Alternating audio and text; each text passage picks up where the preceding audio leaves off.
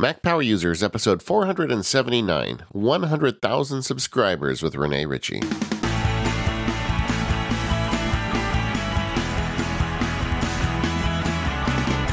Hello, everyone. My name is David Sparks, and I'm joined by my pal, Mr. Stephen Hackett. Hey, David. How are you? Oh, I'm doing great. We have a special guest today. That's our friend, Rene Ritchie. Welcome back to the show, Rene. Thank you so much for having me. Yeah, you know, we've been watching you, and it's really amazing what you've done on YouTube. In fact, I was just looking. You are just on the cusp of 100,000 subscribers, and I feel like it's the job of the Mac Power Users audience to bring you over that. So when this show publishes, gang, go subscribe. Rene's got some great content, and we can push him over the edge. Oh, thank you. So for years, you've been over at iMore writing, one of the most prolific writers in the Mac community. And of course, once you get into video, you're one of the most prolific video producers as well. I guess that shouldn't surprise any of us. I feel like I have a compulsion. Just there's all this stuff in my head. And in the old days, I just blogged about it and then started podcasting about it and now videoing about it in some vain attempt to get it out of my head. Yeah. No, I get it, man. I do too. I think that's the reason a lot of us are busy in this community is that we've got something on our mind. We got to get it out there. But it really is impressive, the amount of work you're doing. But you know, largely you focus on Apple technologies and commentary on the Apple ecosystem. So I thought since it's been a few years since you've been on, we should probably just start with you giving us an update on what kind of gear you're using. It changes during the year as new stuff comes out and as I experiment with it. So just right now, I'm using the 2018 MacBook Pro, the one that came out in July. Not the slightly fancier Vega Pro version that came out in October, November-ish, but the one that they announced in July, the 15-inch. And I swore I had a 17-inch MacBook Pro as my first one, and then I worked my way down to a 13-inch because I was traveling so much, and I said I would never go back. But Final Cut is just so thirsty that I needed it for... because I've done video on a MacBook Air and it's worked. It's just it's not very fast. And when you start to go to Apple events and need to do video, you need both the portability and the speed. So I just ended up landing on the latest generation MacBook Pro. And primarily it wasn't just for the processor. It's because they've amped up the storage. I didn't mortgage the house and go for 4 gigabytes, but I did go up to, 4 terabytes, but I did go up to 2 terabytes. And where I previously was continually swapping external drives and paranoid that one would fall out and I'd lose everything, just having that much storage inside, I still push up against it, but that's like with 13 projects going on in Final Cut at once. It's effectively an amazing mobile editing workstation now with just all that storage. Yeah, I do a lot of video stuff on my machine too, and that was the one thing I felt guilty about was buying 2 terabyte SSD. But it was the one thing where like it hurts when you pay it, but it's so nice to never really have to think about storage. And with 1 terabyte these days, that is not enough for me. Yeah, I was at 512, I think, in my Mac before this, and that meant I could have like 1, maybe 2 Final Cut projects and a couple hard drives, but going back and forth.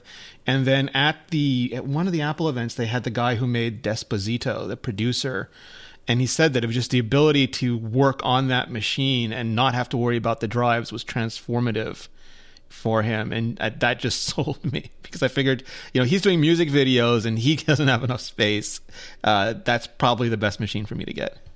And the size thing is interesting because I feel like a lot of us have been on that journey. I remember the old Battleship 17-inch, MacBook Pro, and everybody loved it, and everybody did work down to these smaller machines. But I have heard from some listeners that talk about the fact that they're buying bigger laptops. They're heading back to the 15 now because the iPad has got to a point where the iPad is their portable machine. And if they're going to have just one Mac, they might as well get the bigger screen. Do you find that is the case for you, or is it just the compute power?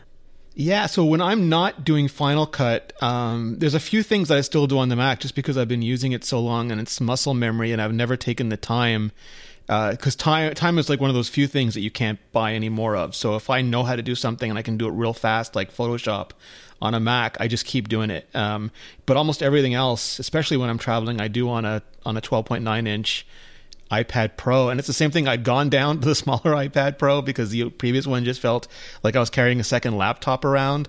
But now that they've deleted all that bezel from it, it feels like the older, smaller iPad. And it's just so all in one and always online. And if I'm at an airport or a coffee shop or a hotel or even in the backseat of a lift or in an airport shuttle, I can just keep working. And it really, in both the best and worst senses of the word. It really makes me wish for a MacBook with a SIM card slot. To have an LTE just built into a MacBook or a MacBook Air would be, it would kind of bridge those worlds for me in a way that, look, we've all had that experience where we try to tether and it doesn't work, or like you have to restart everything, and having it built into the iPad is such a game changer. I definitely recommend to people, if you're going to take a serious swing at moving your work onto the iPad, cellular makes such a huge difference. And I find that just because, I don't know what it's like in the US, but they just charge so much for data in Canada that the iPad almost becomes a welcome constraint, because it is so, iOS is so data, especially when it's not plugged in, it is so data economical. It just subsists on data, and there's no big processes going on in the background. And even tethering on a Mac, I just watch my mobile data disappear over time. Mm-hmm. So if they could bring that to macOS, but bring sort of the discipline of iOS data management as well, I think that would be fantastic. Yeah, everyone's running around with trip mode running to block things when that's a must have if you're going to tether on a Mac. But it's interesting to me. I've followed you for a really long time. I've known you a really long time, and seeing you move stuff to the iPad that makes sense there for you, but still remaining on the Mac for the things that make sense there, really resonates with me. My home base is the Mac still, but there are certain tasks that I prefer to do on the iPad. And I think you're a good example that, like, it doesn't have to be either or, that you can use both fluidly back and forth, and it doesn't have to be this like big thing. You can just use what works for you in a given situation. Yeah, and I feel like there's this size play where if you get like the smaller iPad, you can get a bigger Mac, and because there are 3 sizes roughly, I know there's really 5 sizes, but there's the mini, the 10 and the 10 and the 9, and then or maybe even the 11 in there as well, and then the 12.9. You could sort of pick the one that fits you better, and the same with the Mac, and you can make those trade-offs. And again, it's just there are some things that the iPad feels ideally suited for, and that to me is just, if I'm writing, I can have the Notes app or Drafts in one window, and I can have Safari or a PDF that I'm working from on the other side of a split view. And the Mac is still horrible at split view. It's like they yelled it out at a keynote once and then never touched the code base again. And you can't even switch split views. You have to like destroy it every time and then rebuild it from scratch. And it's I love it. But it's just so infuriating. They end up doing all of that on the iPad, but then Final Cut Pro and Photoshop and things that I want to drag and drop between windows, it just feels so much faster on the Mac. Yeah, I've got to the point on the Mac where split view for me is keyboard maestro commands that split the windows using the built-in system. It's like adding 7 steps every time you want it to work. And you have to, and like you said, you have to literally unwind it. You can't just push a button, make it go away. And one doesn't even go away. It goes to full screen, and you got to go find it. I had a call just the other day from a consulting client who, she's like, "Oh, I ended up in this place on my Mac, and I don't know where my dock went, don't know where my desktop went." And I was like, "Okay, press the F3 key to go into mission control." And sure enough, she had somehow ended up in that split screen mode with Mail and something else I don't remember. And it's like, what is this mode? I've never seen this before. And on the Mac, it feels like every 4 or 5 years, Apple just burns down window management and rebuilds it. So we had Expose, and then we had some other stuff, and they merged them into Mission Control, and then they added this other stuff on top of it. It just seems like there's better ways to do it on the Mac, but then the iPad also struggles. Like, it's just a hard problem, I think. like 30 years into this, we haven't really figured out multiple windows yet. No, it's true. Like, I remember people who weren't so tech savvy in my family would call me and say, "Oh, Word is gone. And I would finally just arrive there, and it was behind Safari, and they just couldn't find it because one window was on top of the other. And there's we're not very considerate to how the visual spacing of how people work. But that full screen button really is murder for novices, because the app literally disappears off the screen and they don't know where it went. And it would never occur to them that there's another virtual space. But they could do better there. One thing we didn't mention, Renee, and that's what I want to talk about just for a minute. I know that, and I believe I'm quoting you, that you have an Apple Watch problem. I have an Apple Watch. So it depends on how you phrase it. I have an Apple Watch band or strap problem. Okay. Or so like the Apple Watch, I find actually saw, like, because we've been watching a lot of our friends in the tech space and a lot of people on YouTube and just in general complain about phone addiction or social addiction. You know, they remove the apps from their phone, or they get a crappy, or they want to buy a Palm phone all of a sudden because it's a slave phone that's not as good, or they want to use an old phone or whatever. And my Apple Watch solves all that, because you can't get lost on Twitter on an Apple Watch. I can read Stephen's message and not spend 18 other hours reading everyone else's message. But the bands are just the fastest way Apple has ever found to separate me from money. And I see them and I know that they're going to go away because they are seasonal. And if I don't buy them when I first see them and I like them, I figure they're going to be gone. And I have not been able to break that vicious cycle. So they've gotten rid of the nylon one, right? It's just the Sport Band, and then what's the one with the Velcro line? The Sport Loop. The Sport Loop, and they got rid of the Classic buckle as well. Mm-hmm. So do you have a favorite, either past or present? I fall victim hard to those Hermes bands, which I know are ridiculous, but they're like, I would rationalize it by saying they're half the price of an actual Hermes watch band. They just look so good. And every year I'm like, I'm not going to buy it. And then they have a leather cuff. I'm not going to buy it. And they have a deployment. I'm not going to buy it. They have a rally. And this year I'm like, I'm not going to buy it. And then they have a 3-color band.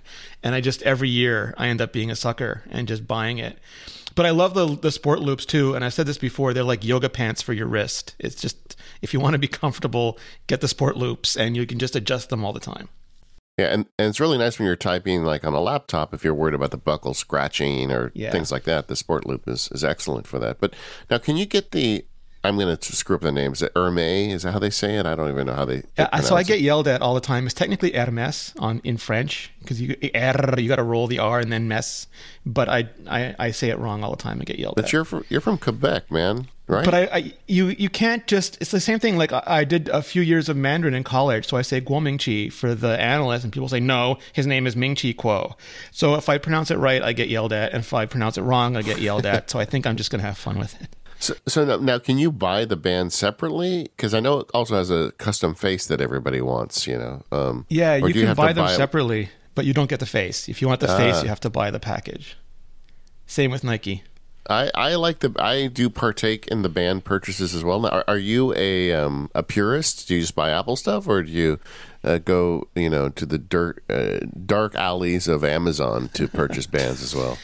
I have bought some Amazon bands. I've never I think if someone just wants a huge variety of bands that they're not going to wear very often, I think Amazon is ideal, because you can save a ton of money and get a huge amount of variety. But I found, just in my experience, they haven't been as well crafted and they don't last as long. And I went through this phase like 3-4 years ago that I blame Georgia Dow for. And that is, I buy less things, but I buy better things. So I've gravitated towards not just Apple, but some of the bands that are just nicer and I'm going to wear for longer. Yeah. I mean, I've bought some of the cheaper bands on Amazon. My wife and I at Christmas time said, "Oh, we want red bands for Christmas, just for a couple parties, church, whatever." So we ordered some red bands off Amazon. They were like $10, and it was fine. But we wore them like 2 or 3 times. Yeah, but you're right. I mean, one of them I got out of the box from Amazon, and the little rubber, I want to call it bumper, but there's a little rubber like pad where it mates to the watch. Yeah, there's 3 of them on. If you look at any of the Apple Watches, this one had slots for 3, but there were only 2 attached. It's like something happened along the way. But yeah, I get it, man. And it's funny because a lot of our friends, and Stephen included, are wondering if the Apple Watch is right for them. But like you, I right now my Apple Watch band matches my T-shirt today, because that's how I roll, baby. Yeah, yeah. No, it's true. Like, I've talked to people now. I have my app. I was going to put it up today, but I did something else. I have an Apple Watch review 6 months later, and I just realized that in the early days for me, it was all about convenience, and then I got really impressed by the life-saving attributes of it. And now I've just realized it's basically ambient computing. And I have that at home with the Home Assistants, but this is just ambient computing everywhere. And it's never in my face or in my way. It's never a huge, thirsty iPhone. It's just this real chill Apple Watch that can either display or tell me things when I need it and just be, sort of out of the way on my wrist when I don't, but it's always available. And Stephen, I know you covered this on Connected, but briefly tell the audience about fall detection, because I heard you had a test. I did. So about a week ago, went for a bike ride, and the bike ride ended in a one-person accident. What is classified as that? Fell pretty bad. And an aggressive dismount. An aggressive, sudden dismount. And fall detection, sure enough, I triggered it, and it said, hey, it looks like you've taken a bad fall, and it counts down, and it's going to call, emergency services and contact your, emergency contact, which in my case is my spouse. Picked up my wrist to stop it, and then I realized that I'd shattered the screen to the watch, and somehow it still worked, and I was able to cancel it, because, I was mostly okay. And yeah, so the fall detection does work, and I did get that watch. I had AppleCare Plus. I did get it replaced because I still like the watch for the fitness stuff, like I talked about a couple weeks ago on MPU. I'm just not wearing it every day, but the fall detection. I mean, it's a huge thing, and if you have, so for me, at being 33 years old, it's not on by default. Yeah. Renee, do you know how old you've got to be in health for it to turn on or for it to prompt you? I don't remember if it's 55 or 65, but I can double check that. Somewhere in there, and you can manually turn it on. And I did it for this exact reason, that I'm on a bike several times a week when it's nice outside, and things happen. And sure enough, if I had been worse off and wasn't able to respond, I know that people would have known where I was, and that's a huge deal when it comes to safety, not only for maybe older relatives, but if you're just an active person out for a run or a bike ride. It's 65, and that's true. I mean, Georgia, again, my friend Georgia, she was home and going down her basement steps in her new house, and she kind of misjudged how slippery they were in her socks, and she ended up falling really, really hard. And her brother, who is much older, doesn't live with them, was just happened to be over and hurt her. But the fall detection went off, and it offered to call 911. And if he hadn't been there, she would have had to take it up on that offer. And she was just sold from that point on. We started getting them for everyone in our family who would have any need for them. I really question that age limit there, because I feel like everybody could benefit from it. I have an acquaintance that fell very hard at home alone, and the only reason she lived through it was that her husband happened to come home soon enough to catch her. I mean, but she would have died if he hadn't come home when he did. And why, I don't know. I really don't understand why everybody doesn't just turn that on, and why Apple doesn't just have it turned on by default. I guess maybe with kids, because they fall down so much, it wouldn't make sense. But, for most grown-ups, I think it wouldn't hurt to have that protection. Yeah, and it feels like the false positives are so low that no one would really be annoyed by them. Yeah, I've never had it, give me a false alarm. I thought, maybe sometimes with mountain biking, if you come down hard, you don't fall, but, you're getting jostled real hard, that maybe, and I have not been able to trick it. The engineers clearly did their work on what kind of data do you get in these sorts of types of situations. And you have to have that arm has to move in some way that's not normal for it to go off, I think. Yeah, and I've had mine turned on since the watch released, and it's never gone off. I mean, I've never had a bad fall. Same. But so I guess so far it's working for me. Now, Renee, are you still 6 months in? Which watch faces are your go-tos at this point? So I use infographic analog for almost all workday stuff because I have my calendar in the middle. I do miss Time Machine because I'd love to be able to just spin the little digital crown and see upcoming and maybe even past events. And then I have my activity rings just so that they're mindful.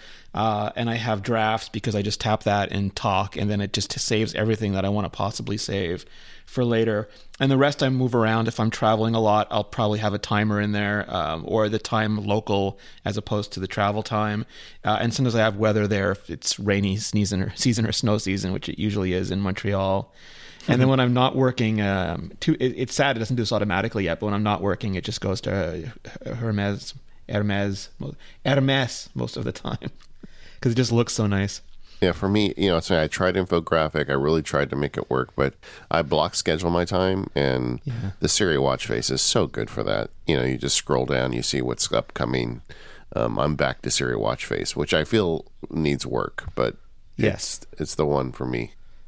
I've tried playing with the data sources, but I just always find there's either not enough or too much in there for me. Yeah, and even though they said with iOS 12 we were getting more data sources, there's very little third-party data source in there. I don't know what the algorithm is or what's going on, but I feel like that's not fully baked right now. Yeah. Stephen, I know you don't use it much, but I guess I would assume you just use the fitness faces. The default actually is the infographic module, or what is it? Modular. I'm not wearing my watch. Infograph modular. That's a hard word to say. Modular. With the calendar, activity, and then a couple complications. But the one right to the right of it is the activity digital, where you get the rings, but you also get the readouts and like really big numbers. And those are really the two I use most of the time. I have solar set up as well. It's like I think that's really a pretty one. And if I wear the watch on the weekend or something where I don't need all that data. But those are really the big three for me. And honestly, they all feel, you mentioned the Siri face could use work. I think they should all be more flexible. I think we should have more options this far in. Sometimes I feel like that's still a little limiting. I would just love the photo face if it had more complications available, because I'll turn them on or off to uncover like kids' faces or something else. But just the ability to if I didn't have an Hermes watch, I could put that dew tone background on it. I could put Superman on it. I could put anything I wanted on it, and that would take me 90% of the way towards custom watch faces with very little effort. Yeah, I did a post on MacSparky where I made some really cool Star Wars faces, and you're right, they're nice, but there's very little information you can get when you use them. This episode of the Mac Power Users is brought to you by Omni Outliner. If you're working with lists or text like notes, shopping list, brainstorming, or even starting a book project, Omni Outliner is the way to go. Omni Outliner 5 Essentials includes the best way to get your writing and outlining done. You have full screen mode, and depending on your preference, you can even turn off the toolbar if you just want a minimal environment to be able to get words out of your brain onto the screen. You can turn on typewriter mode to keep your text centered at eye level, and use document zoom so everything stays readable. Omni Outliner even adapts your theme's colors with dark mode on macOS. Essentials is available for just $9.99, with upgrades available for $4.99 from any previous version of Omni Outliner. And you get support for things like keyword filtering, document stats, that distraction-free mode I talked about, search, touch bar support, and much more. But if you need more power, you can check out Omni Outliner Pro. This is an all-purpose tool for the Mac. You get things like smart columns, scriptability, custom style sheets, templates, and more. Things like saved filters and customizable keyboard shortcuts, multiple row focus. You can even export as Excel. It's really powerful to get your data in and out of Omni Outliner Pro. And it's available for $59.99, or you can upgrade from any previous version for just $29.99. And you can take all your outlines to go with Omni Outliner for iOS as well. You can sync these documents using the Omnipresence service from Omni Group between every Mac and iOS device you use. The backend's open source, so you can even install it on a server that you control and keep it all in-house. All Omni products include world-class phone and email support and a 30-day return policy. Learn more over at omnigroup.com. And if you're starting the next project, look at Omni Outliner.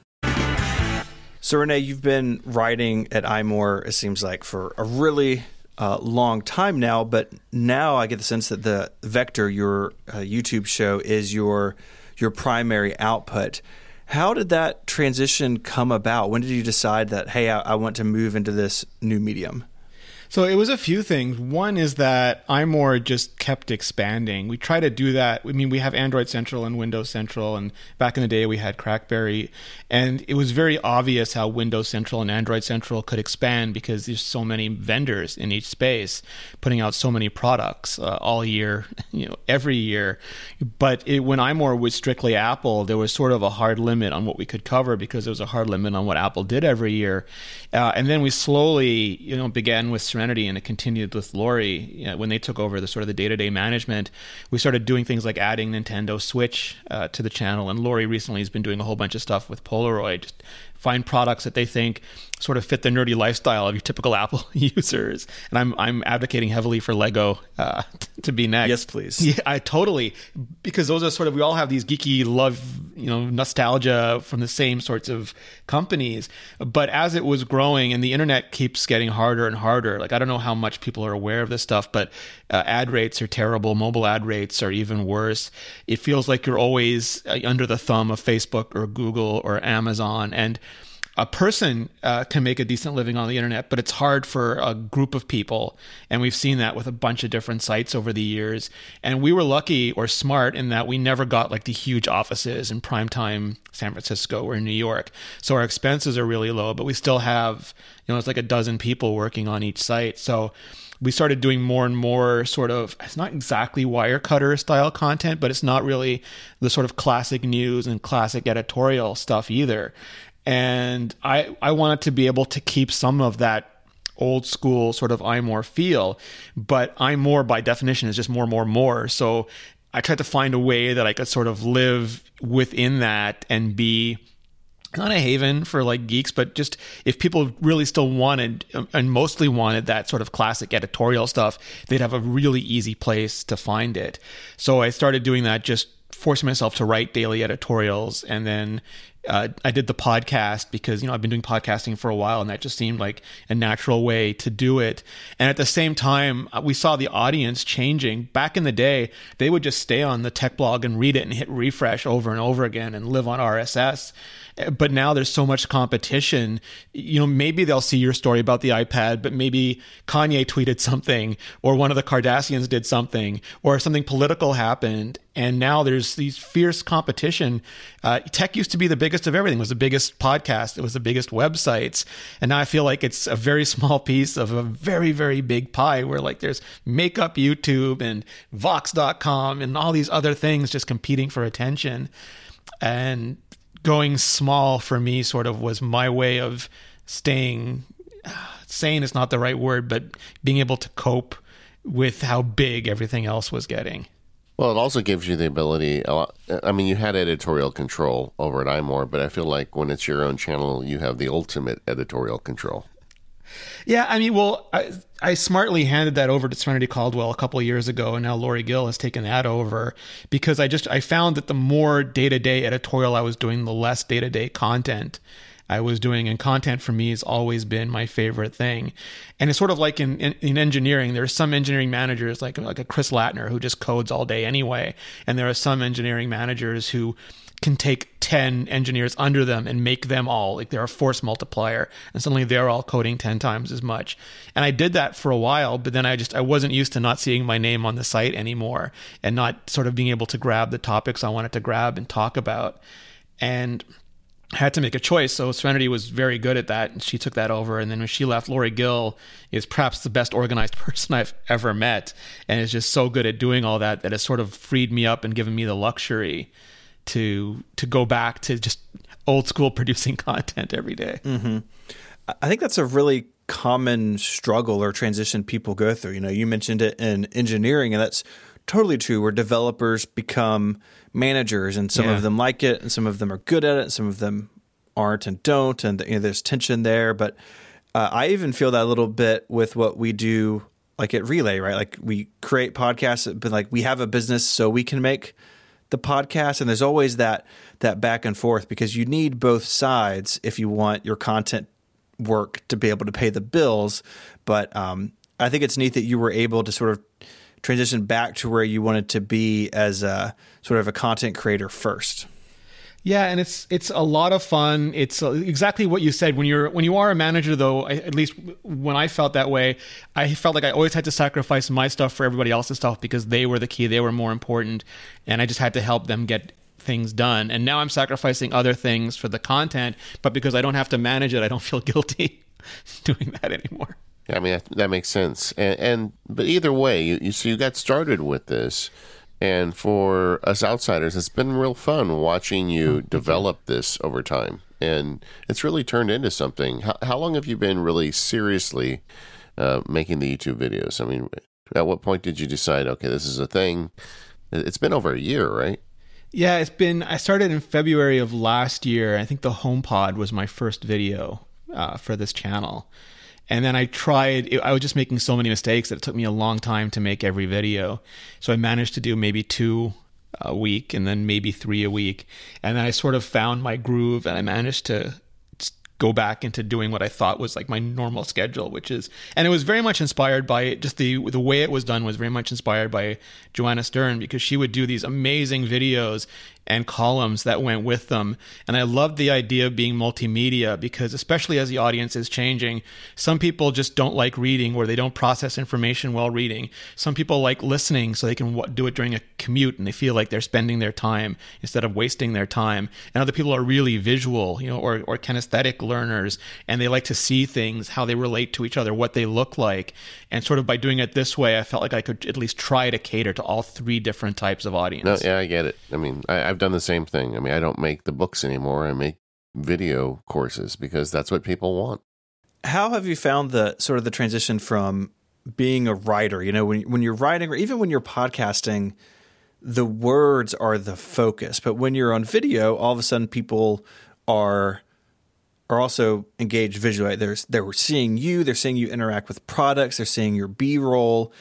And I, at least for my little YouTube side project, have found that extremely sort of difficult to get used to. And you seem very natural on camera. You seem very comfortable there. Was that something that sort of happened, or did you have to work at that transition? No, it's funny. When I did my first podcast, my best friend said, "You sound terrible. Don't ever do this. You're wasting your time."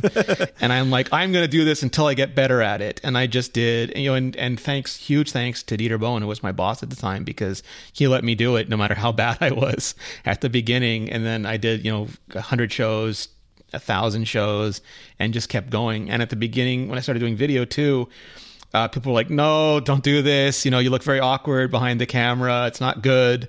And I did the same thing. We always did the review videos for iMore, but I just tried making more and more video. And it is similar to podcasting, but at least the way I've been doing podcasting is mostly in pairs or panels. And then there's a real good rhythm where you can bounce off of people or go around people and sort of have these really rich conversations. Where YouTube, that does happen, but a lot of it is just the monologue, the solo speaker. And when I speak off the cuff, which is what I did for the first couple months, people just kept complaining that I was speaking too fast and they could not understand me. And I didn't understand why, because I wasn't doing anything different than the podcast. But when you added the visual layer, I guess it became harder to parse.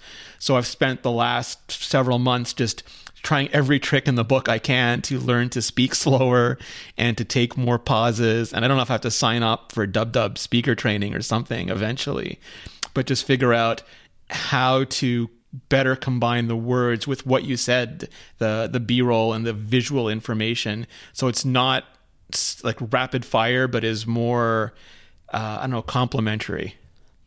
Having spoken publicly a lot over my career, I can tell you the first rule is always talk slower than you think you should. It's weird because I carry that into podcasts, and then I hear from people who say, "I always listen to you. I turn up the speed when I listen to you because you talk so slow. I think you're high." But it's just because over these years, talking in front of people, I think on camera is very similar. You do need to go slower because you're pouring the fire hose into the brain at the other end has got a lot more, ones and zeros going through it. How's that for a mixed metaphor? We linked to the levelator for speed. Well, it is impressive. And then the other thing that's impressive is the number of topics you have and how quickly you're putting them out. And I guess, how do you decide what you're going to cover? So I'm still relatively new to YouTube, and that means that like the numbers you see for subscribers are never real. Like you put up a video, and even when you see people with 100 million subscribers, and you look at how many people actually watch each video, it's always some fraction of that. In a good case, very few videos go above the subscribers. Those are really great when that happens because it means more people are discovering you. But often, especially for channels that publish multiple times, you see some fraction of that. And I don't ever have a guaranteed audience, I feel like, for everything. So I try to be topical enough that people who are interested in what is happening now, like if a new product comes out or there's some controversy or there's some big news story, that if they're looking for that, there's a chance they'll find me. And that sort of keeps me, and that's what I was news blogging and news podcasting for years. So it feels comfortable to me, but it also feels strategically good for me at the same time. Kind of scrolling through the YouTube page here, you've got reviews, you have topical stories of responding to something that's going on, that day or that week. And I'd imagine those have potentially a shorter shelf life than something like a review where someone wants to buy an iPad Air 3 months from now. They may come across your review and it's just as relevant as it was. Do you think about those sorts of things when coming up with topics as far as how long they may be useful to somebody? Yeah, I tried to do how-to videos because I thought those would be really useful over time. And those are, I think, my worst performing videos. And YouTube itself is great for how-to videos. People learn all sorts of stuff. Educational YouTube is huge just for some reason. And I don't know if YouTube works the same way as Google does, where you have a ranking or like the algorithm pigeonholes you and decides if there's Apple News, we'll show people Renee's video, but I don't understand this how-to stuff, so we'll just keep that buried. I don't know how that works, but mostly it's the stuff that is very current that's done well for me.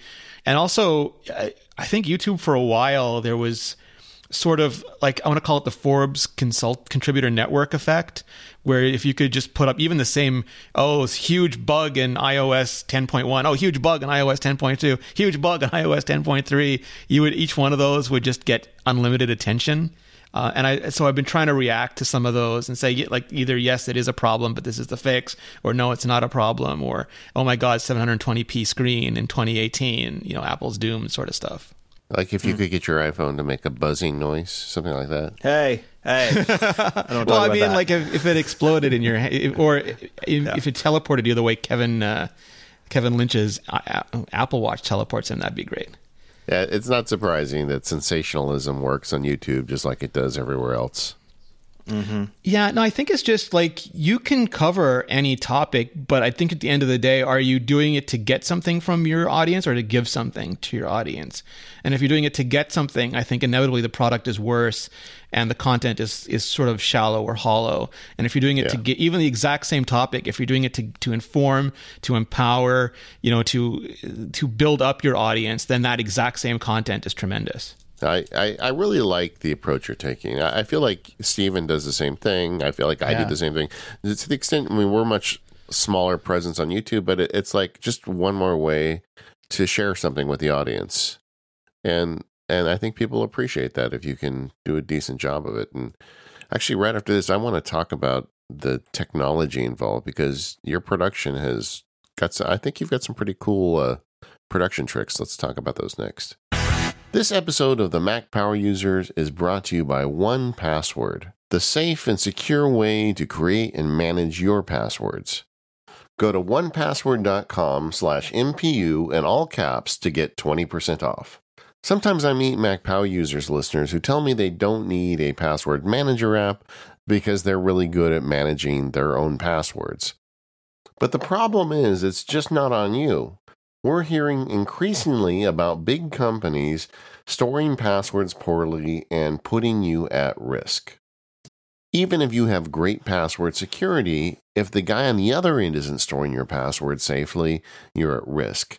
And that's why 1Password is so great. It not only helps you create and manage these passwords, you can create new ones when there are data breaches like this. They even have a service called Watchtower that will let you know when a company has had a data breach or some problem like this and remind you to go in and change the password.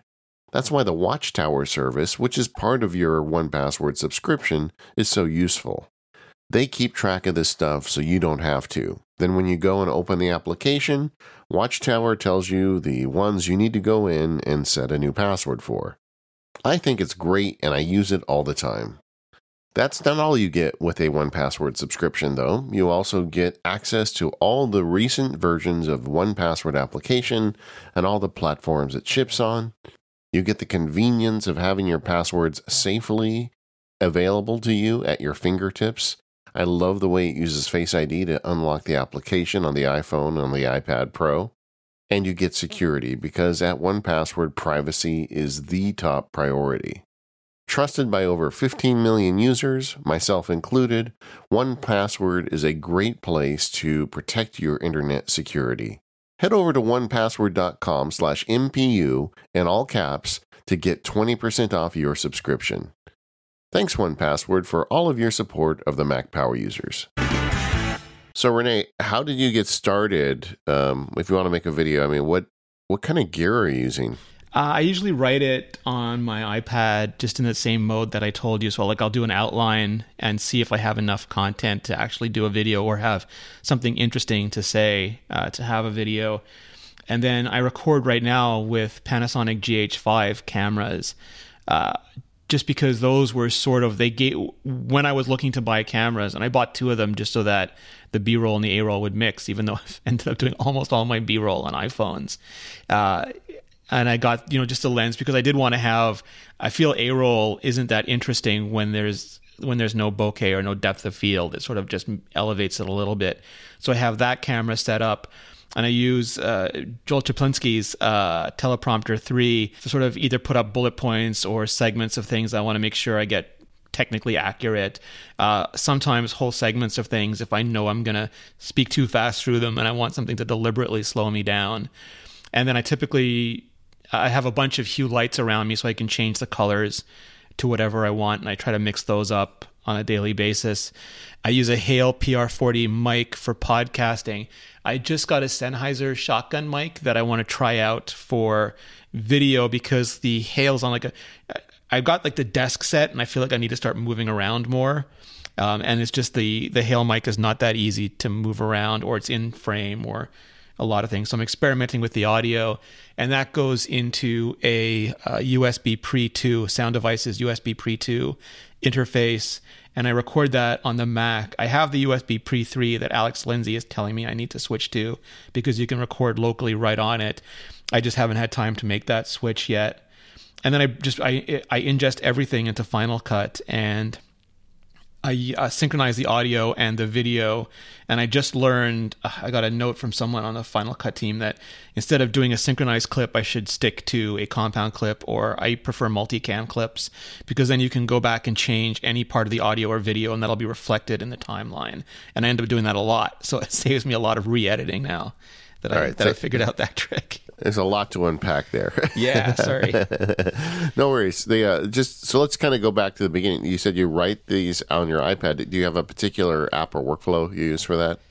I was using Notes just because they were syncing between the iOS and macOS perfectly, and now I'm using Drafts because that's come to the Mac. And I don't know if I'll stay with Drafts or go back to just the simplicity of Notes. If Notes had a plain text mode, I'd probably use that.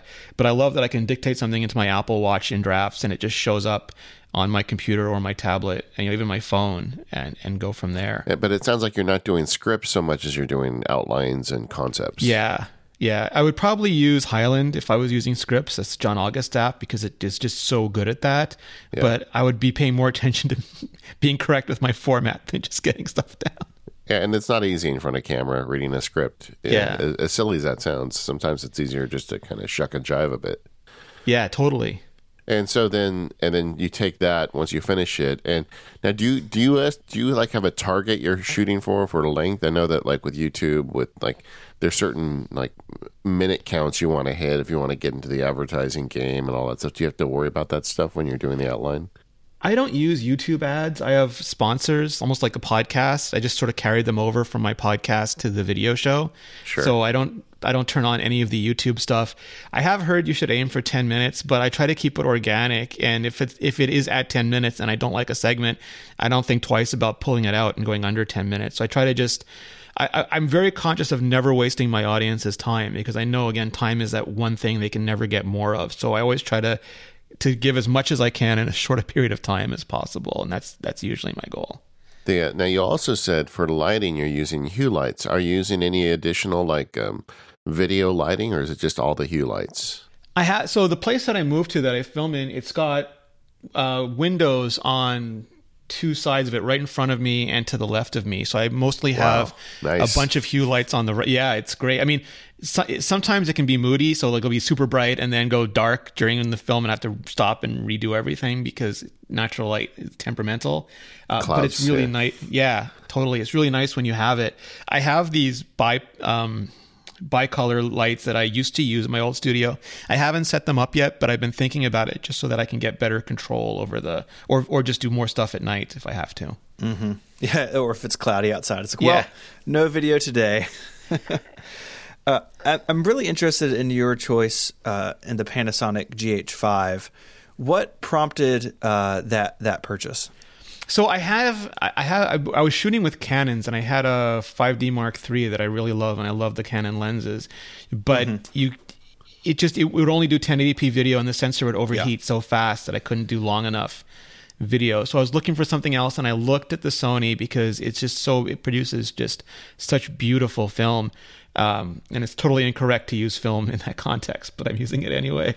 But it just it wasn't as I wasn't sure of how much I was going to be vlogging or how much I'd be shooting alone, and whether I needed to be able to flip the viewfinder back so that I could see it, and those sorts of things. That just made me reticent to go all in with the Sony. And right now, I mean, people like Stallman are doing me no favors by talking about that C200 camera over and over again. I just want to keep myself super poor, so I'm not even tempted to look at that camera. But so there are probably better cameras. I don't think I'd ever need a ridiculous red or what's the other one? Alexis? I forget the Alexa Mini. Yeah. Anything like that. But my goal is to get as good as I can out of as small as I can. Yeah. I went with the Sony, and you're totally right. When I do my videos, I'm alone, and so I ended up buying an external display for mine by a company called Small HD. But and then you got to plug that in, and it has its own battery, and it uses this terrible little HD cable that just feels like the flimsiest thing in the world. But I do know, and maybe it's better now, but I think when the GH5 came out, people had complained that the autofocus in particular was pretty hit or miss. Is that something that you use, or is it just set to manual focus and you know where to sit and it never moves? I use manual focus most of the time. I did bring it with me to one iPhone event, and it was after they quote unquote fixed the autofocus, but it's still coming from Canon, it's not speedy. Canon's dual pixel autofocus is magic compared to what Panasonic is doing, and it's the only reason why I'm still tempted to go back to Canon at some point.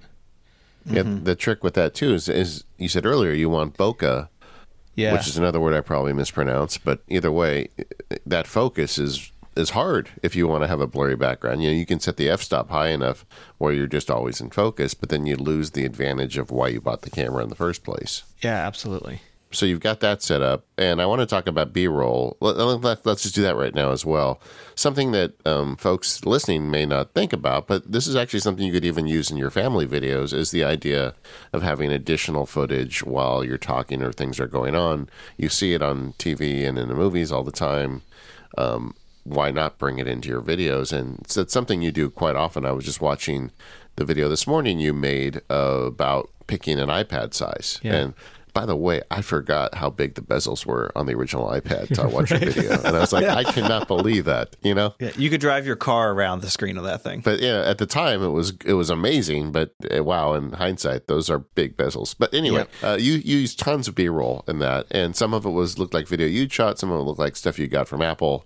Yep. But it was very effective use because you're sitting there talking about the device, and the listeners or the watchers can see the specifics as you're doing it. But you said you do that with your iPhone now. Yeah, so before I started, I was watching a bunch of different things, and you can go. I'll name some like super famous examples, but you can go from like Philip DeFranco, whose B-roll consists of him sticking the logo or picture of whatever he's talking about in one of the many corners of his video, and maybe there's like 8 at any given time sometimes, and the rest is just him talking. So there's almost no B-roll. And then you get to someone like who works with me, Michael Fisher. He does the YouTube channel, The Mr. Mobile, and it is almost entirely B-roll. He never talks. As far as I remember, he never talks to camera. And there's some in between where they're like the Verge style, where Neil or Dieter will talk to the camera, but then they'll cut to the different B-roll. And then you even get stuff like Peter McKinnon, where he's talking all the time, and then there'll be literal breaks in him talking with music and either buttery smooth or super staccato B-roll. And I was trying to figure out something that I could do, but I could do every day. And since I'm not really great at this stuff yet, that I could do a lot of things with. And I tried. I had different cameras set up, and I was using a second GH5 for that, and I was using my Canon for that. And just the iPhone shoots in 4K, and like you mentioned, it's almost always in focus, and the color science is so good. I mean, I think that's underappreciated, that it goes from capturing wide gamut through the lens to displaying it on the screen with everything in between, just without you even having to think about it. And I've shot with drones and with other cameras now, and almost always had to fix up the color, and I very seldom do with an iPhone, and that saves huge amounts of time. So, and they're so small, you can get them almost everywhere into any corner, as close as you want, as far away as you want. So it just ended up being easier and I think better quality to shoot with the iPhone for a lot of the B-roll. And you are editing and uploading in 4K, right? Yeah, I didn't originally. Yeah, so you're not punching it down. No, I did for the first 6 months. I think I would edit down to 1080p, and that gave me a lot more freedom in moving around and fixing things. But people kept complaining it wasn't 4K, and I wasn't good enough at ignoring them, and so I ended up uploading in 4K, and then it's hard to go back. Oh, definitely. It's nice too, because people. Yes, even sitting in my iMac Pro, right? If I'm in Chrome, and because Safari doesn't support it, I can watch this, and make it full screen. It looks really good, or I could watch it on a television. So it gives people, I think, just more options, which is nice. Yeah, I agreed. And then audio, which is always the problem for anybody that wants to make video. I mean, to me, it's my biggest problem with video I make still. Now you were using the Heil. I guess you had it in front of you on screen, because that's mic's got to be pretty close to your mouth in order for it to work. Yeah, I was using that just for podcasts for the longest time. Like, I don't know, years since I started on MacBreak. Probably before I started on MacBreak, it was just because everyone at Twit was using it, so I just started using it. And then when I went to video, I have 3 or 4 different labs sitting over there, and I have 2 or 3 different Rode shotguns, and I've always been looking for just that magic solution, because everyone on YouTube just sounds so good all the time, and mine always sounded echoey or rough or something else. And even now when I'm experimenting with the Sennheiser, it sounds rough to me. I think the room is echoey, and I've been treating it, but it's a huge, as much as it lets all that light in, it's a huge room with lots of walls and lots of things in it. So I've really been struggling with that, and with I use plugins like RX, which does great stuff, but it's still a plugin. So I feel like audio is still like the weakest part. Ironically, coming from podcasting, well, audio is the weakest part, and it's still something I'm putting a lot of time into. It's super tricky. I've tried a bunch of things too, and I think your initial fix is like, I'm just going to have the mic in frame with me. Like, you know what? That totally works if your set supports it. Yeah, and I would keep doing it, but I want to be able to alternate between 2 or 3 sets. That wouldn't be as easy, so that's why I've been experimenting again. And then in Final Cut Pro processing, so for listeners who are iMovie users, one of the things that everybody that moves up to Final Cut loves is the fact that you can have these multi shots. You can bring in footage from multiple iPhones. We had Wally Cherwinski on the show years ago to kind of walk through listeners how to do that. It's amazing. And one of the nice things is you can get the audio. You don't have to use the audio from the main camera. You can, and it uses audio to sync those video tracks together, so you can be like a fancy pants video producer and jump between multiple shots. And that's, I guess, what you were doing before, correct? Yeah, I mean, I've been using. I started editing on a video toaster a long time ago, and then stopped for many years. And I used iMovie briefly, but then we had this big thing going on called Talk Mobile 2013, where we had a bunch of different people doing all these interviews. And at one point, we did a 3-camera shoot, and we didn't have a video editor. And because I was the only one there who had ever done it, I was tasked with doing this and getting it up as fast as possible. And I just ended up talking to our editor. Back then, it was Martin Reich. And he talked me through how to do a 3-camera edit within 5 minutes, and Final Cut made it so easy that I literally learned how to do it in 5 minutes and made a usable video, and I couldn't believe it. And that ability just stuck with me, and now I don't want to give it up. No, exactly. It's really easy to set that up. You can go on YouTube, of all places, right, and learn this skill in probably 5 minutes. But but you were explaining a new technique that was recommended to you by some of the Apple gang, and I didn't get it. Could you explain that a little further? Yeah. So what I was doing was just for the A-cam, so before I did anything else, I would pull in the video from the camera and the audio from the microphone, and then I would just right-click and say synchronize clips, and Final Cut would put both of those things together and make it into a synchronized clip. And Final Cut has different options. Like you have compound clips, synchronized clips, multicam clips. And what I didn't realize is that with a synchronized clip, there's no parent-child relationship. So if I would put the A roll in the main timeline and then stack B-roll onto it, and I'd want to go back and change something in the A roll, I would have to do it clip by clip, which was very time intensive. So I stopped doing the synchronized clip and I switched to using multicam, which also syncs any audio source together along with the associated video.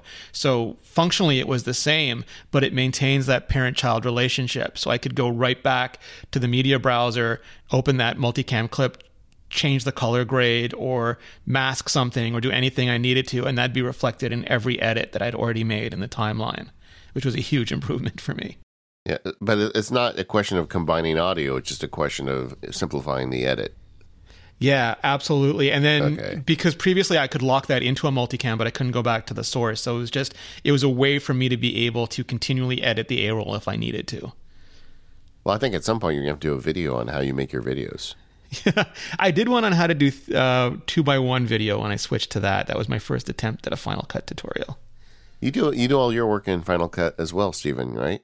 I do, and I pay for the Adobe CC suite of programs, but Final Cut is much better tuned for Mac hardware. It seems like anything you see or watch, comparing the two, the speeds are so much better out of Final Cut. And honestly, as someone who had very little video editing background, just jumping right to Final Cut was actually not nearly as hard or intimidating as I thought it would be. And I think something like Premiere is maybe a little bit scarier to just walk into, right? There's a lot of things going on in there. And I found Final Cut, it took me a while to get my feet under me, but once I did, it wasn't as bad as you may think.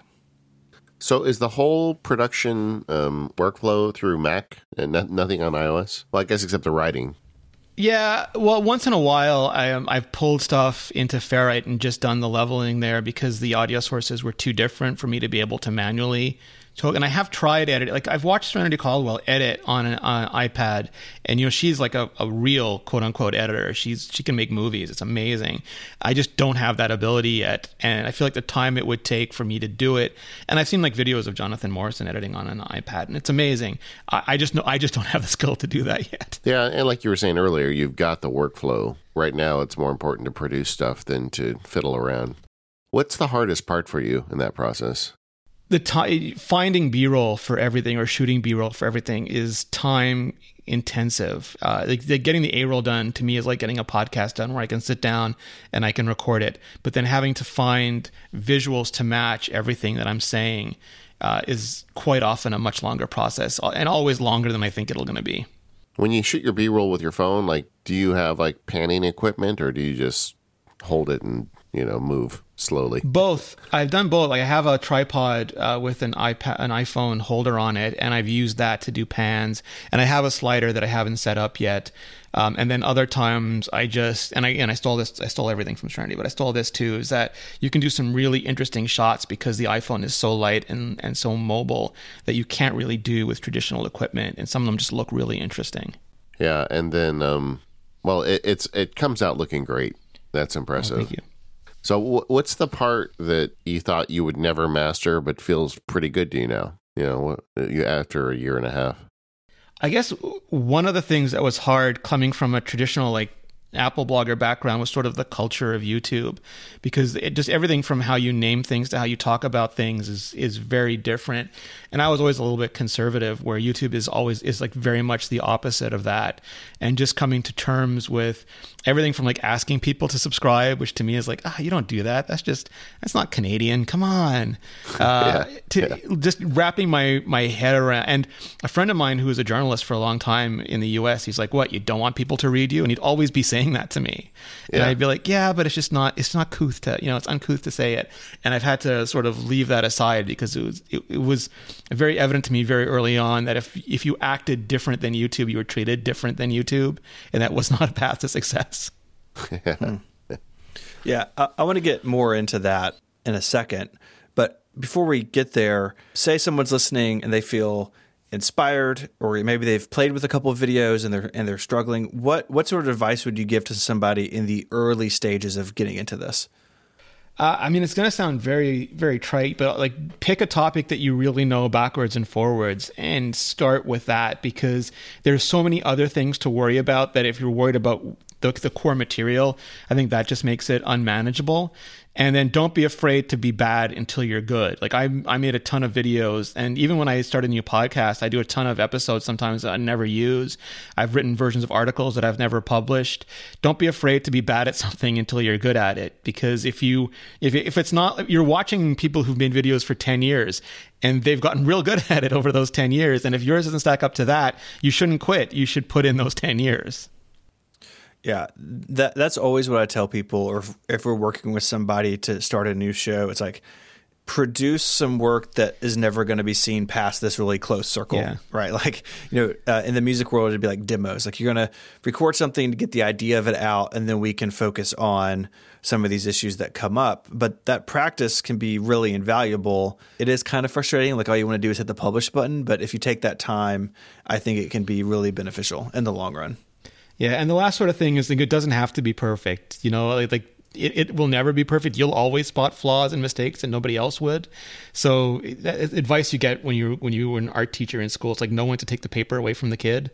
And I still feel like that's the thing. You've got to realize when you've done the best you can do in the time that you have, and with the skill that you have at the moment, and be happy with that. And then the other thing I really like is conscious repetition. Don't just do things over and over again, because that's robotic.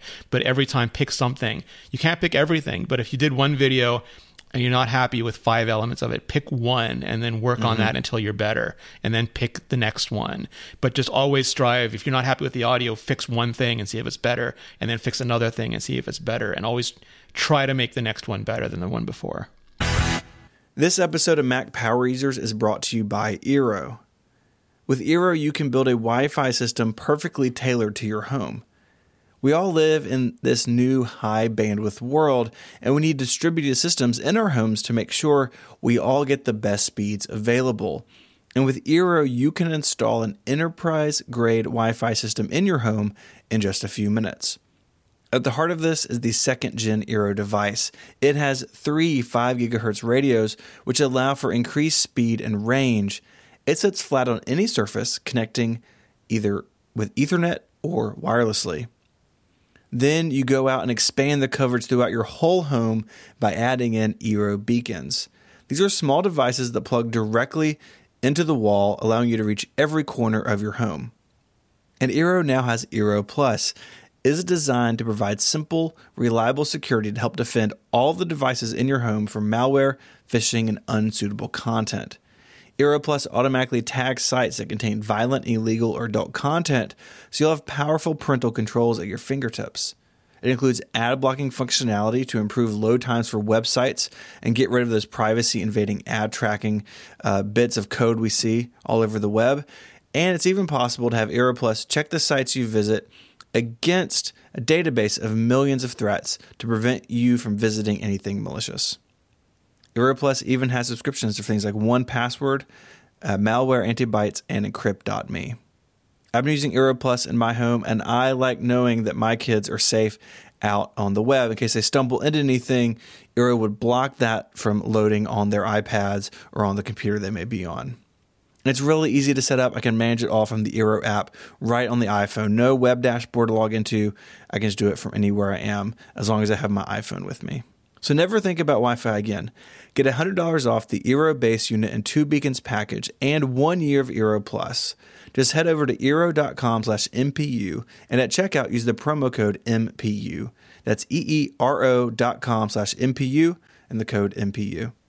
Our thanks to Eero for their support of this show and Relay FM.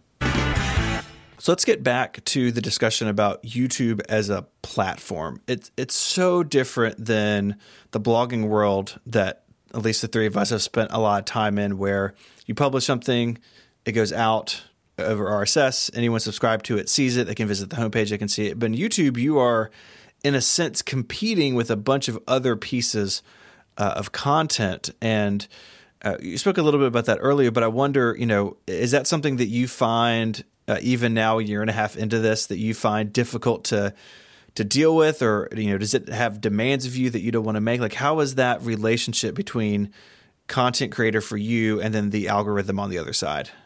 So there's some things I really like about it. One of the things is it's one platform, so it's in everyone's best interest to sort of raise all boats. And what I mean by that is, without naming names, because we all know who they are, there's a lot of institutionalized blogging that, especially in the early days, they only cared about themselves. It was, they would rewrite your article, they would bury the link as much as they can, and try to get people to spend time on their page and never go anywhere else. And and if they wouldn't mention other sites, because anytime you spent on somebody else's site, you weren't spending on their site. And they were sort of designed for SEO and time on page. And that led to a very competitive and sometimes not the nicest of spirits, especially among the bigger blogging companies. With podcasts, there's wonderful things like the directory, but if I listen to the Connected episode about WWDC, outside of a few apps, it's not going to recommend the Upgrade episode about WWDC, the talk show about WWDC, the ATP about WWDC. It might recommend a few other podcasts in general that people listen to, but on an episode by episode basis, there's just no real discovery engine. And the nice thing about YouTube is, if Stephen and I publish our iMac reviews on the same day, I could be watching his and, mine will pop up next to it. And then there'll be like Marquez's on top of that and somebody else's. And if I'm really interested in that topic, I'll find those videos and find Stephen and find Marquez and find these other people. And it leads to sort of a growth per episode and a growth per artist that I think just doesn't exist anywhere else. And because we all sort of are promoting each other in that recommended list, people in general, my experience at least, is everyone wants everyone to succeed, because the better experience somebody has, the more likely you are to click on the next video, which could well be theirs. And it's all for YouTube's benefit, and I never want to lose sight of that, because it's not like a bunch of different independent websites and different, it's very much for Google and YouTube. But within that sort of reality, there's a lot of opportunity, I think. I think there's been a lot of talk about that sort of thing recently with the conversation of social media addiction, which you mentioned earlier in reference to the Apple Watch, but also the idea of like a filter bubble, or I'm only seeing what I'm interested in. So to take that example, someone wants to see about the new iMacs, they can watch 8 iMac videos and get a bunch of different viewpoints on it, but they're going to kind of stay in that Apple iMac world for that experience. They're not going to jump out to something like building your first gaming PC or something. And of course, that applies to way more than tech. It's particularly relevant in politics and news, but that's not what we talk about on the show. This is a happy place. Well, they'll also recommend the Why Apple Sucks video very quickly, and then Why We're All Doomed video. So they'll go right down that rabbit hole. Yeah. So how do you think about that, not as necessarily as a content creator, but as a consumer of this stuff? We all watch a bunch of YouTube. Do you think that sort of recommendation engine, that is overall a positive thing or not? I think in concept, it's hugely positive. I think in execution, because companies like Facebook and Google have not been good corporate citizens and used it sort of to capture attention rather than to fulfill audience. Again, it's that sort of what the intent behind it is. It's been misused. Like I watched one video on the Marianas Trench and got Megalodon videos for a week, and I don't know how to handle that because there doesn't seem to be any way to get rid of them. And I find that YouTube very quickly leads you down the worst possible path of any subject. But at the same time, at least in tech, I don't get that much of it. I do get much more of the other tech reviewer or tech editorialist stuff. So maybe I'm not giving it the sort of horror that it's due just because of the niche that I fall into. So that's very true. And that's why I meant it had like real positives and real negatives associated to it. And I don't think there's a perfect way, because there are some like super awesome bloggers like you and Gruber and Dalrymple who will just link to tons of other stuff, and it's very human and very curated. And Jason does that too. And then you're sort of providing access to a greater community without the terrible stuff going on. And that's probably the ideal. We just haven't really found a good way to scale it yet. The size of YouTube alone makes this a very complicated subject. Like the hours of video uploaded every second. It's mind-blowing, honestly, how much content there is, and that it can do as good of a job as it does, problems included, at this sort of thing. It's hard to wrap my mind around it, honestly. Yeah. I honestly don't think it's that good. I mean, I keep hearing how smart the YouTube algorithm is, but my personal experience is the stuff that it usually recommends to me is garbage. And I've taken a very old-school approach to YouTube where I found trusted sources like Steven and Renee, for instance, and I subscribe, and I just go through my channel list to see what's new every once in a while and kind of go outside the system, because it is crazy. You watch one video about something somewhat different than what you usually watch, and then suddenly the algorithm is very excited and wants to just throw this stuff at you, and you regret that you went off the reservation for one video. It's the crazy. Worst part for me is I'll watch a CBC News show, and then my entire recommended is people who have re-uploaded other people's news shows. Yeah, not even like the original source. But it's quite the complicated thing to operate within, especially daily, right? Like for what I do, uploading a video every 4 to 6 to 8 weeks. I'm not uploading enough to really interact with that much. I've definitely had videos go big and kind of get pulled in, but other times I don't, and that's fine because it's not my business; it's a side project. But I would imagine like dealing with it daily is kind of a different feeling. Yeah, I made a deal with myself early on that I was not going to sweat the individual videos. Like if I think there's something that's problematic for the channel in general, I'll want to address it. But I have no control over that. All I can do is try to make the best videos I can on any given day. And if it turns out those are incompatible with YouTube, eventually I'll have to deal with that. But I think just trying to be in the mind of the beast is that thing where eventually that the beast looks back at you. I just don't ever want to have that moment. Well, speaking of the beast, YouTube comments. I mean, you've got big enough that your comments aren't, universal love and adoration. No, and they were like that from the. I mean, I've always, one of the gifts and the curses of the company that I work for is even in blogging, we had the separate platforms. So Android Central, Windows Central, iMore, but there was one login. So they would go from site to site. And I swear for a while, Android people were commenting on iMore articles more than Apple people. And it was exactly the sort of comment that you probably anticipate it would be. And almost like there was this migrant population of really angry Nokia fans who became angry BlackBerry fans, who became angry Android fans. And it's not so much that they liked what they had, they disliked what other people had. And I find YouTube has sort of fallen into that as well, where there are some comments that just make your day every day. And there's some comments that make you doubt that humanity will ever pass the great filter on other days. Is that something that you actively police? Like I know in YouTube Studio, which I want to talk about the administrative side of YouTube in a second, but are you looking through those comments? Are you replying to them? Are you blocking people? Or do you just sort of say, this is what it is, and I don't want to get pulled into it? So I look at the comments, like the older the video is, the less I see it, but I do try to look at what comments have come in on any given day. And my reaction is just like, if I want human beings to be able to look at these comments. So if someone disagrees with me, that's great. And if they say something sort of snide, that's fine too. If someone says something that is either criminal or just, I believe, falls below the basic guidelines of humanity, then I do that shadow ban feature, the hide user from channel, which is great because I don't think they know they're hidden. So they're probably rage commenting on every video, but no one else has to see it. And that sort of feels like the best of both worlds. So overall, I mean, it is a big transition from what you were doing to what you are doing. Are you happy with it? Yeah, it really feels like blogging did 10 years ago to me, where it's new, it's fresh, and just creatively, I've been doing blogging and podcasting, and by no means was I really good at either one of them, but it was getting to the point where I'd wake up, I'd see the stories, and it was a bit like chopping wood. And that's really useful. I mean, you need that wood chopped, but YouTube is scary and new and difficult, and I'm failing at it all the time. And that's sort of is intriguing. That's like really interesting. And it's the same topic, so I still get to do what I love, but just in a way that's forcing me to be like a little student again. And I really like that. It's always fun building different muscles. Yeah.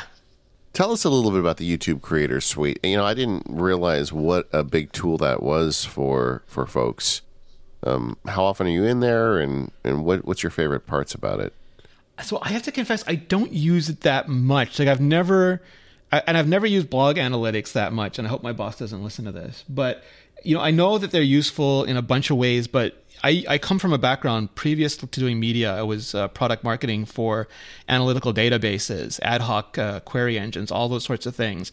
And it got to a point where I just realized that giving humans data is a two-edged sword, because data by itself doesn't tell you anything. It could tell you you're not doing enough of something, you're doing too much of something, but it requires a lot of really skilled interpretation.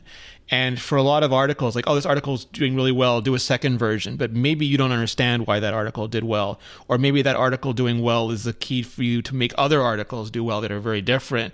And it's complicated enough that unless you have a lot of time and skill to devote to it, I find it can help you as much as hurt you. So for YouTube Creator Studio, I do go in and I do try to see like how many views I'm getting over time, like the acceleration of it, because that can be a good indicator of performance. And I do try to look if overall I'm gaining more than losing subscribers, or I'm gaining more than losing views.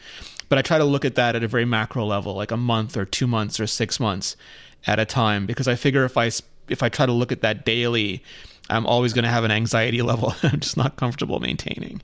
And you'll always be overcorrecting, and you'll lose your voice. All the problems you have when you write. Yeah, absolutely. Now that you've been at it a while, do you have any plans for the future, like big changes? Or, are you starting to see different directions for this to go for you?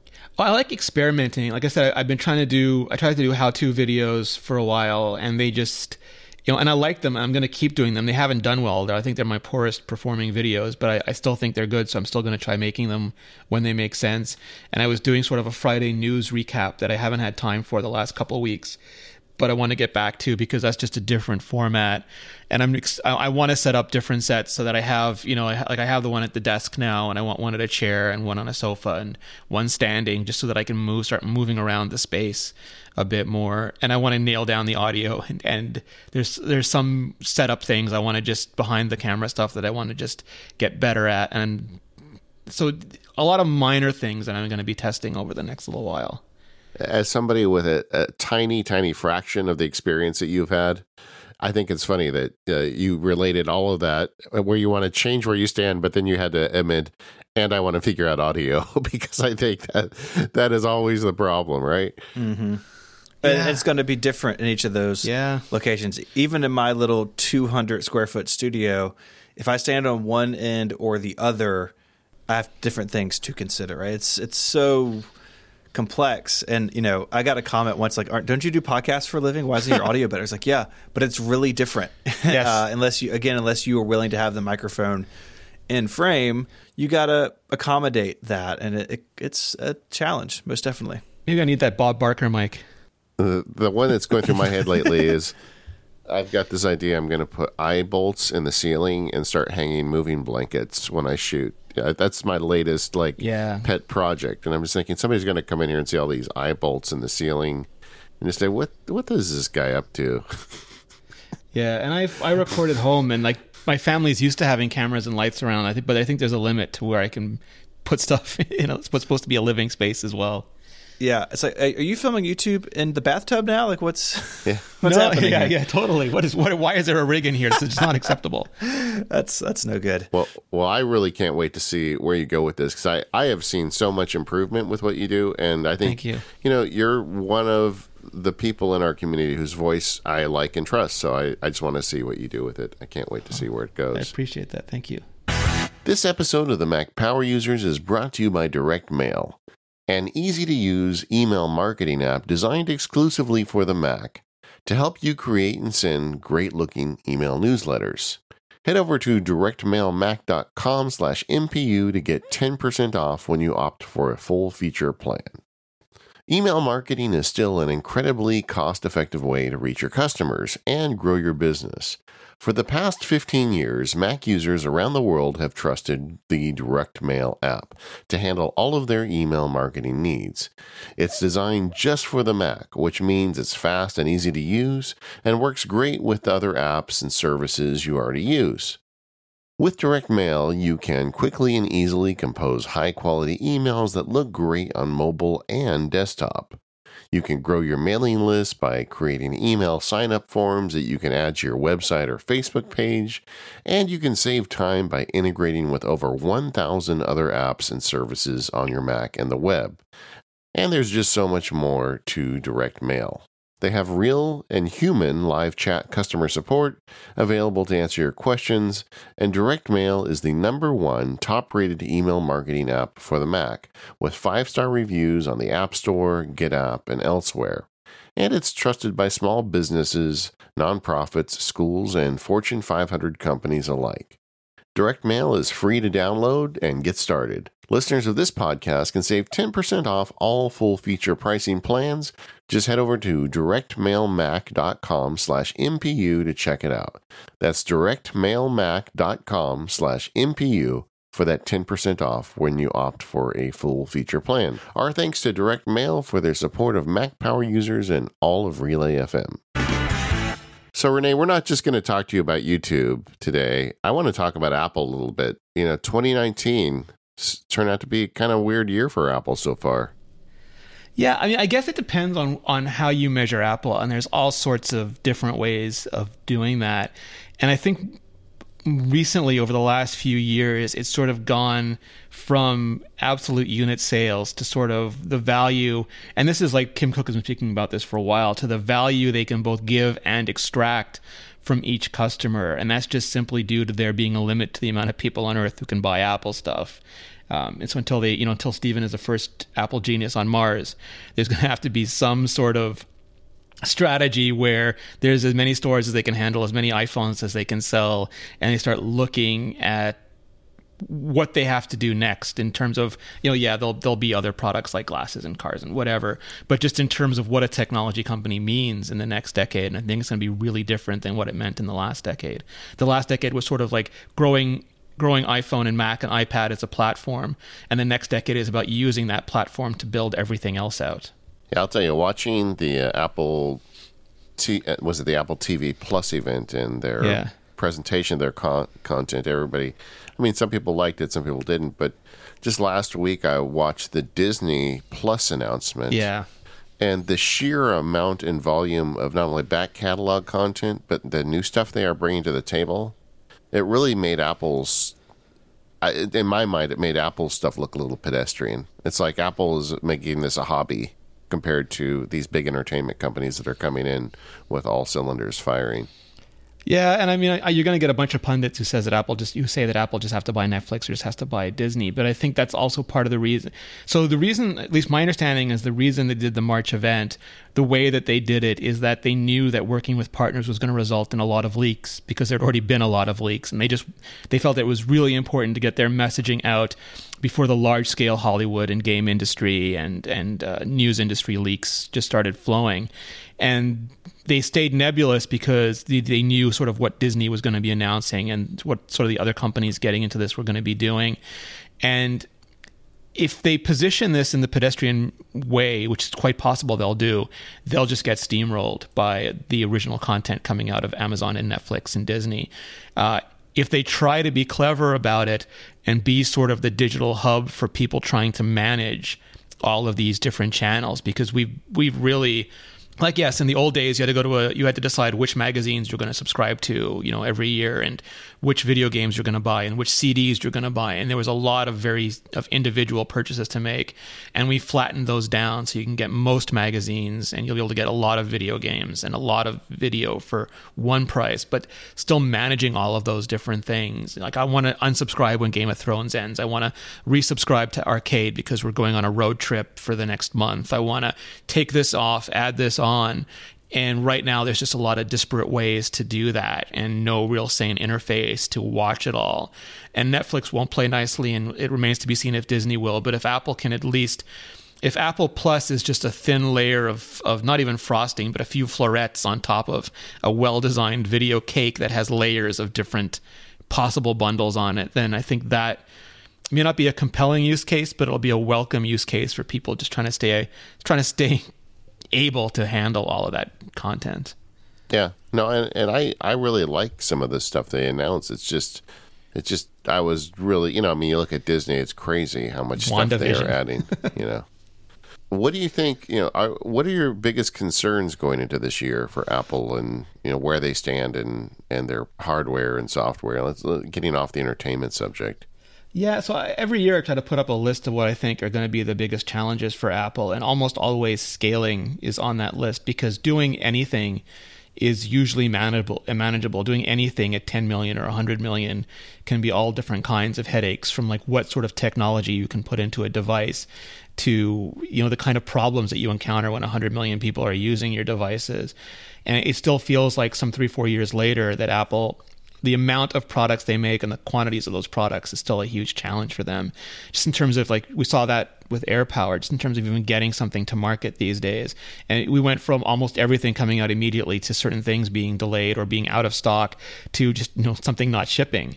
And that's something that's going to take either a lot of discipline to choose which shots you take, or even more management to make sure those shots hit, especially now where they've sort of taken the mothballs off of Mac. And if people aren't familiar with how that works, Apple is still a very functional organization, and their Mac team isn't the biggest, not because they don't have money for it, but there's a limit to how many engineers will live in Cupertino and how many of those engineers want to work on the Mac as opposed to iOS, which is the most popular thing, or iPhones, or, the glasses or the car or whatever comes next, because some of the best people always want to work on the future. And they had a sort of, their capacity to work on the Mac was limited for a while. And they've been really pushing to get that forward, and they've maintained it for a couple of years, but can they keep doing that? And what's the cost of doing that? Do they alternate? It's just managing the company doing more things and doing those things at a bigger scale than ever is, I think, the fundamental issue that they still have to deal with. I mean, it's easy to, we were talking about window management earlier. It's easy to say, well, how come they haven't fixed that yet? But if you go back 10 years, all they were doing was the Mac, or I guess more than 10 years now. But when that was the only focus of the company, I feel like that stuff got more attention just by the laws of nature. And now that's not true. And also, you go back like 10 years and you look at... So like one of the things I do whenever somebody says that, the software is bad, I go back and look at like the Mac Rumors forums from 6 years ago. And it's like, the software is bad. It's the worst year ever. Apple's falling apart. What's happening? And that's like a very human thing, because if we couldn't experience current pain more acutely than previous pain, we would just not function. But you go back and you look at, like, Steve would like genie up the file, Finder, and then genie it back down 3 or 4 times. Look at that beautiful animation. And our tolerance level, I feel now, like if Craig did that for even a second, I feel like people would be immediately tweeting, "Oh my God, what is Apple doing? How come they're doing genie animations on a keynote?" And our level of expectation and the competition and the other devices and the other features and the functionality and everything that we expect is so high now. And just even meeting those like 2-3 events out of the year, I think is a challenge for them now. So looking forward, what are you most excited about in the next year? I think the thing that's exciting me the most right now is not only did they get John Giannandrea from Google, who was Google's head of search and AI, And he wants to do very ethical AI, and I think that's one of the reasons why he came to Apple, is because they're doing machine learning and they're doing computer vision and they're doing natural language, but they're doing it in a way that's very privacy centric. And they've sort of built an organization around him that reminds me of what Johnny Srouji's organization was 10 years ago for Silicon. It feels like it came out of nowhere, but they very carefully got the best silicon engineers in the world and gave them not unlimited budget, but for people who are used to working for like a Qualcomm or an AMD or an NVIDIA, functionally unlimited budget to just make the best stuff and don't care about shelf life. We don't have to make our money back on the chip. We do that on the device. Just race and make us the best chips in the world. And they've gotten to that point. And now it feels like they're building that for AI, and they sorely need it. I mean, yes, they managed to get a neural engine into a chip starting 3 years ago, but AI is going to be everywhere. It's going to be not an interface layer, but sort of interface glue. And they're recruiting, I'm blanking on his name, but the person who's doing adversarial networks, they're recruiting really top talent into that. And I think that's sort of going to be in the next 3-4 years what Srouji's organization meant to them in the last decade. In the closer term, I think looking forward this year, iOS apps are going to be coming to the Mac in some form or fashion. And I'm curious, what do you think about that? Are there certain apps you're really looking forward to having on your MacBook Pro? Yeah, I sort of love looking at Twitter and seeing like people who are almost religiously Mac get really uncomfortable, and Steve Troughton-Smith just be merciless to them at the same time. And it's a really interesting dynamic. And I fall somewhere in the middle, which is the market for iOS is just so big. So anything that can help sort of get that same engagement with developers and the same sort of options for Mac customers, I think would be great. And I think that Apple needs this internally. Like, you just take one look at messages or photos on the Mac compared to on iOS, and you can see that they're struggling with the same issues. They need to have unified code bases that have different end spots on the interface, but they need to be able to add a feature to messages on the iPhone, and they can use all that same logic and add it to the Mac. And solving that problem for them, I think will solve it for a lot of other apps. Like, I know Greg Pierce went and made drafts in AppKit because he's a hero, but we don't have enough cape-wearing Greg Pierces.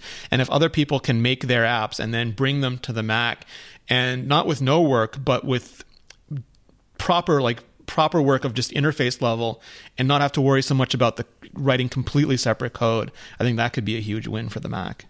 I think it's just kind of fascinating the way the industry is dealing with multiple platforms. I mean, for the longest time, computers, there was one platform. I mean, there was Apple and Microsoft, but I mean, there was one layer of platforms, computers. And, when they first started bringing mobile in, it was kind of a joke. But then when mobile got huge, suddenly all these companies have to figure out how to address multiple platforms. And I feel like this story isn't even half over yet. And so many people think it's done, but it's not. And this is just one more chapter in that. Well, it's sort of super interesting because Microsoft failed hard at mobile, so they had no choice but to bring their desktop operating system forward. Google didn't have a legacy operating system, but internet apps have just never worked as well as native apps. So they bought Android, and they've done a lot of work with that, even as they've tried to move internet apps forward with Chrome. And I'm going to blame them for Electron because they deserve it, and all those sort of other things, where Apple has this legacy computing platform that a bunch of modern analysts are like, just get rid of it. It's an anchor. It's holding you down. And they also have this super popular mobile platform where a bunch of traditional people are like, I can't even have a file system. Just get rid of that and make the Mac touch already. And they sort of have those two twin tensions. And they are working, towards making that better. But it's a very different, it sort of feels like Apple is still straddling both, or trying to straddle two worlds there. It's going to be fun to see how it all turns out. Absolutely. Well, Rene, thanks so much for coming back on the Mac Power Users and sharing your journey with us. It's you've really changed your channel of content since the last time we had you here, and just of course you've been very successful at it and sharing all your video information. I hope some of the folks listening are inspired to try maybe a little of their own YouTube, or even just make their own video better, assuming you can get the sound right. Thank you so much for having me. It's an absolute pleasure. Hey, Rene, where should people look for you on the internet? I'm on Twitter and Instagram at Rene Ritchie. Most of my stuff is at imore.com/vector. And if you just want the YouTube stuff, it's youtube.com/vector show. And we'll make sure to include links for all of that in the show notes. All right. We are the Mac Power Users. You can find us over at relay.fm/MPU. You can also check in at our forums over at talk.macpowerusers.com. And thank you to our sponsors today, Omni, 1Password, Direct Mail, and Eero. And we'll see you all next week.